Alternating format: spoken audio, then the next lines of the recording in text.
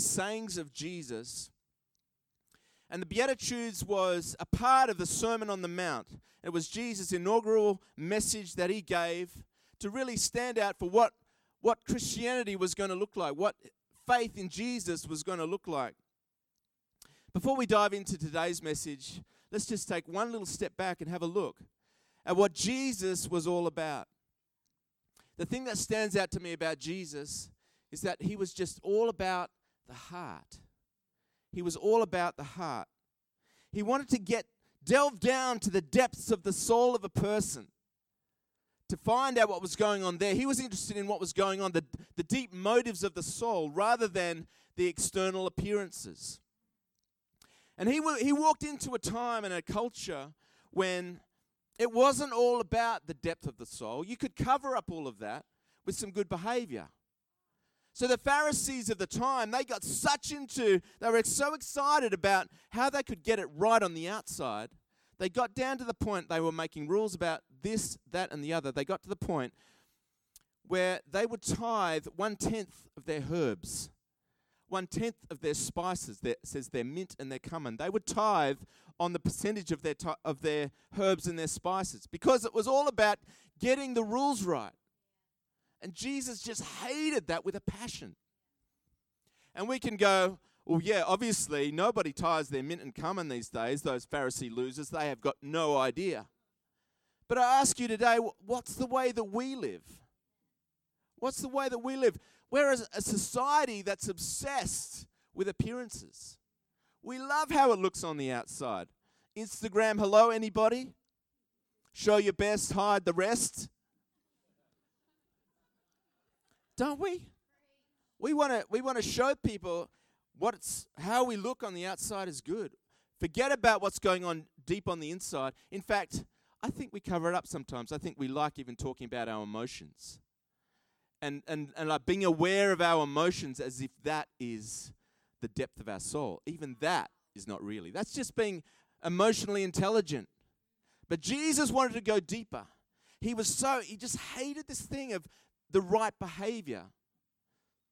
And you know what he said to the Pharisees? He said, you guys are like whitewashed tombs. You're all white and shiny and clean on the outside, but on the inside, it's stinking of death. Wow, that's harsh. That's a harsh word. Because he wanted to get deep down to the very bedrock of humanity. What are the motives that drive us? And so with that in mind, I want us to look at this next beatitude that Jesus had to say.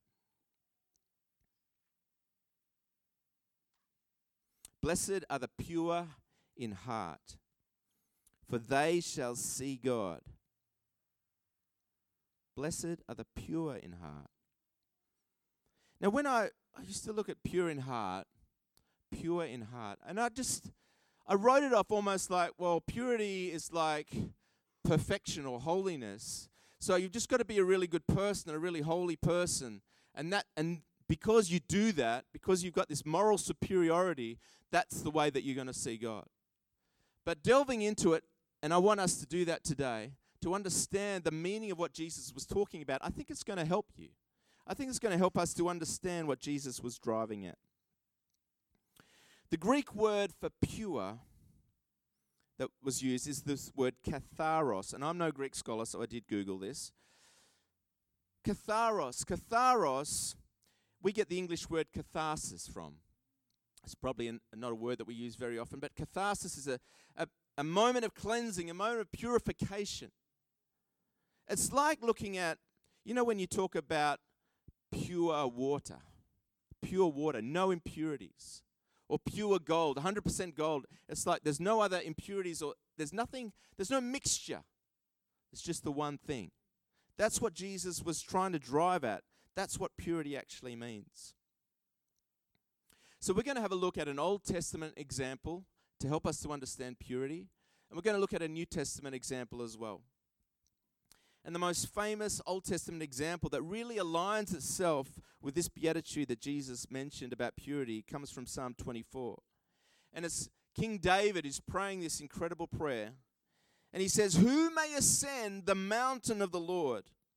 Who may stand in his holy place?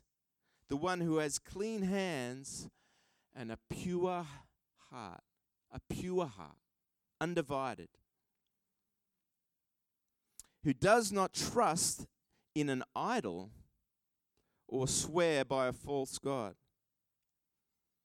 Now, I've read that passage before, as many of you probably have as well, and I could never really make the connection in my mind about, well, what's idols have to do with purity?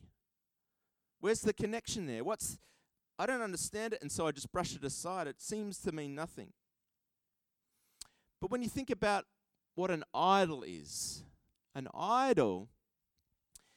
like a crutch. An idol is something that we put in there. It might not necessarily be a bad thing, but you know how sometimes the good is the enemy of the best? Sometimes we put some of these good things in our lives, and we think it's good. We think it's great, but it isn't, in fact, an idol. It's something that's stopping us from connecting with the heart of God. Here's some examples. We can make power an idol. Some people really want to have power in their lives, power to dominate those around about us. I feel satisfied, I feel secure with my world when I'm in charge. And the opposite of that is this insecurity that overcomes us when we're feeling powerless. We feel like we're on shaky ground when we're not in charge. Being loved can be an idol. Some people really love to be loved. They love people around them to tell them how good they are, to tell them that they're loved, to tell them that they're special. And so their insecurity might be rejection. They feel so unease and unhappy when no one's telling them how wonderful they are, no one's telling them that they're beautiful, they're loved. Control can be an issue. Control can be an idol. And this is probably one that I struggle with, I've got to say. We want everything to be right, everything to be in line, everything to be in order. You know, in our old house in Myree, we had this lovely garden and we had hedges. And man, I love those straight hedges. They're just lined up so perfectly. And I was happy when the hedges were straight. So shameful. But it brought a sense of control to my life to know that those hedges were okay.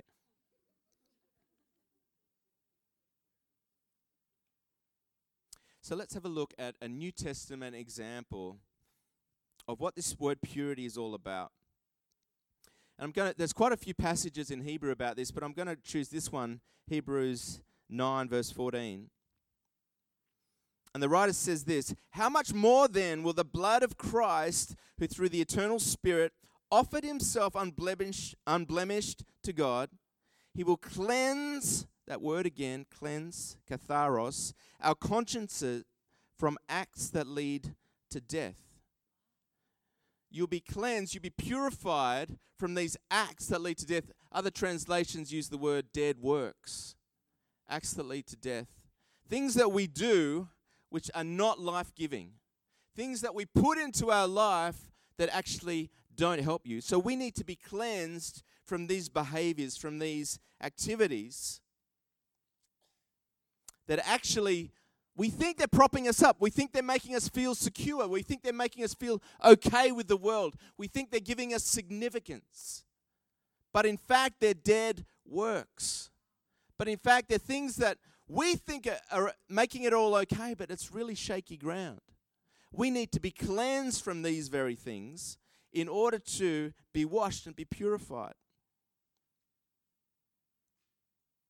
And even though, I don't know if you've noticed this, but I notice it. I can have these things in my life. I can strive for control. But even when I feel like I'm in control, there's still this nagging emptiness. Because it's not really God.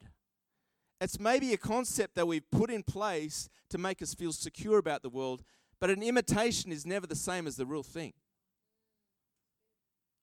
And so even though we're succeeding, you might be succeeding financially and you've made that thing your idol, and yet when you achieve it, you know, when you're not financially secure, you know that that's still a struggle for you. But even when you achieve it, even when you are financially secure, there's still this nagging emptiness.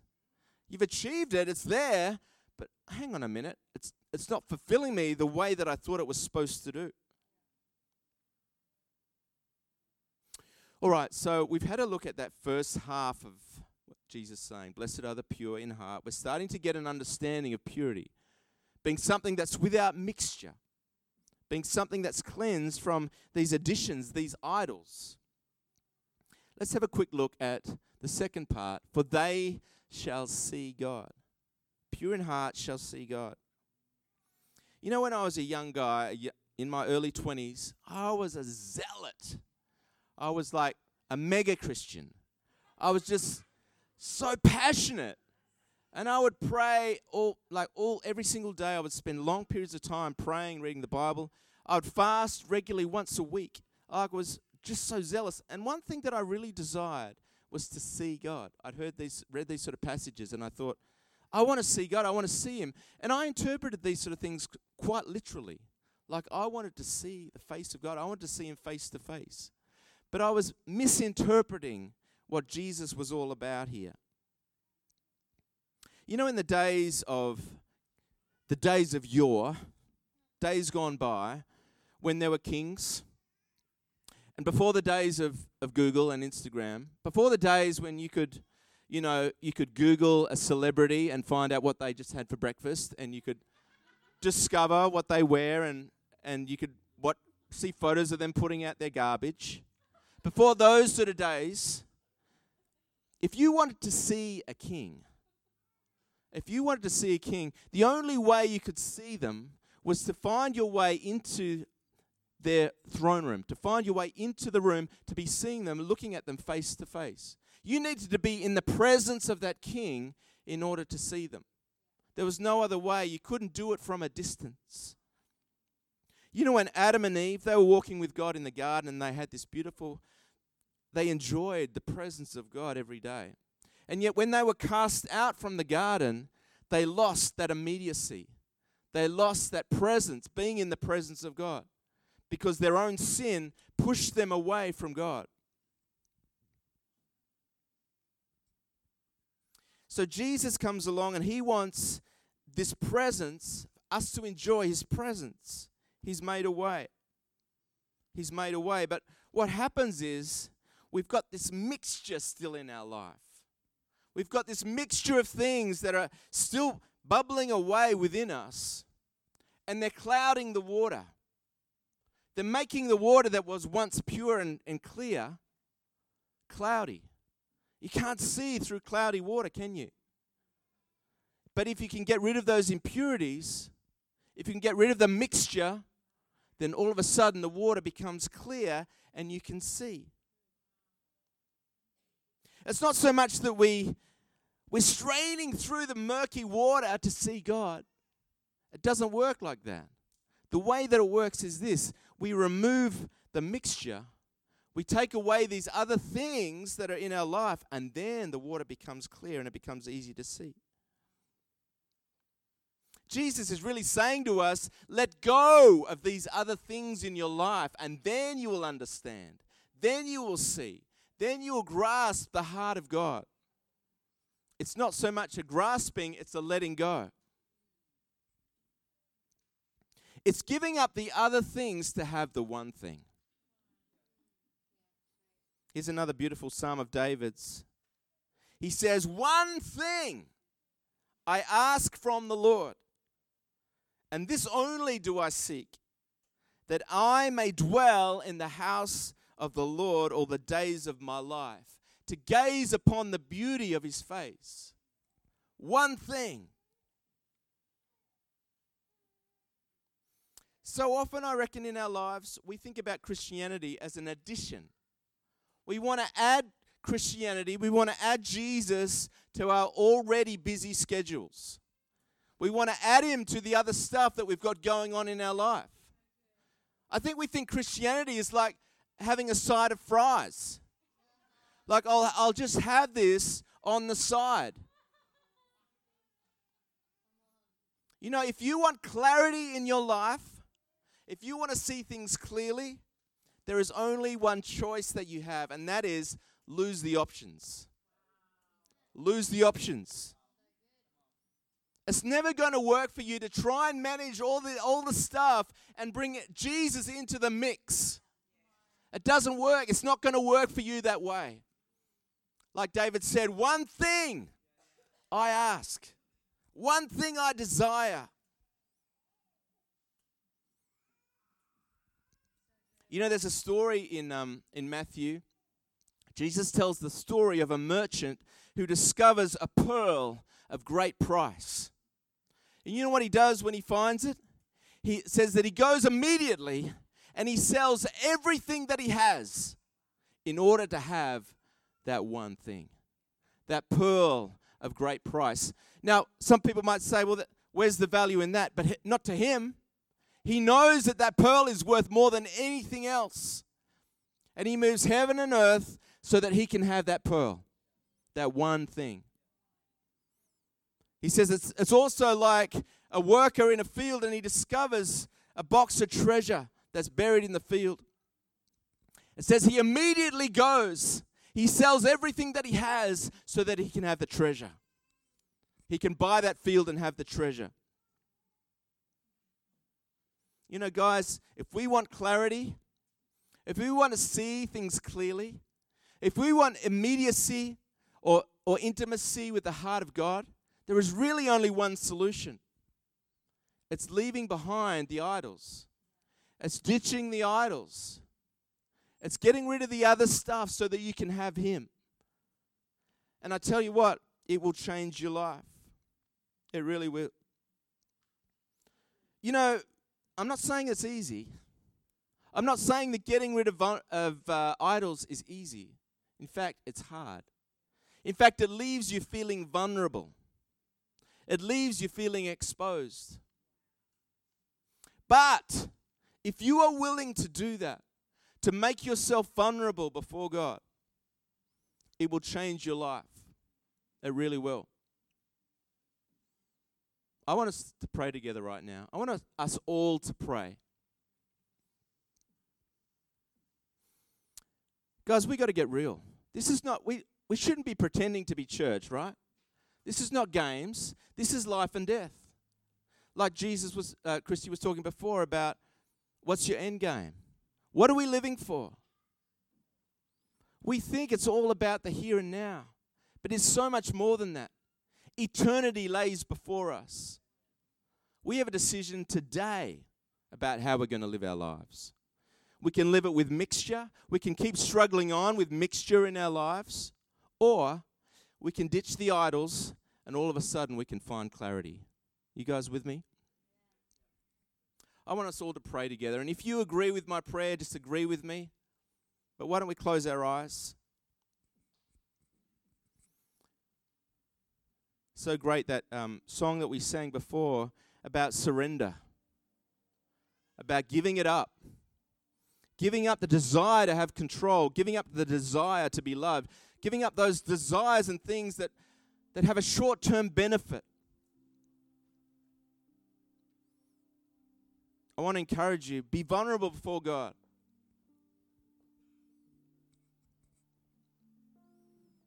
Come on, let's pray together. Lord, I just want to repent in my heart. I want to tell you, I want to change. I've made idols to try and fill holes in my life. I tried to find significance through things that are not supposed to give me significance. I tried to find meaning in areas that they're just not even working in my life anymore. And God, I humbly before you now, I just want to let them go. I want to let them go because I can see there's something better than all of that. There's something better than all of that, and that's you, Jesus. Would you come right now and cleanse me? Would you come right now and clean my heart? Make the water clear again. Give me the clarity, God, that I'm really craving. Change me, Lord God, so that I can be free and that I can live and breathe and enjoy your presence. I really want that, Lord. I really want that. I just pray that you lead me today, lead me tomorrow, lead me the next day. Guide me, caused me to make the decisions of letting go for something better. Just while we're praying, and just while our eyes are still closed,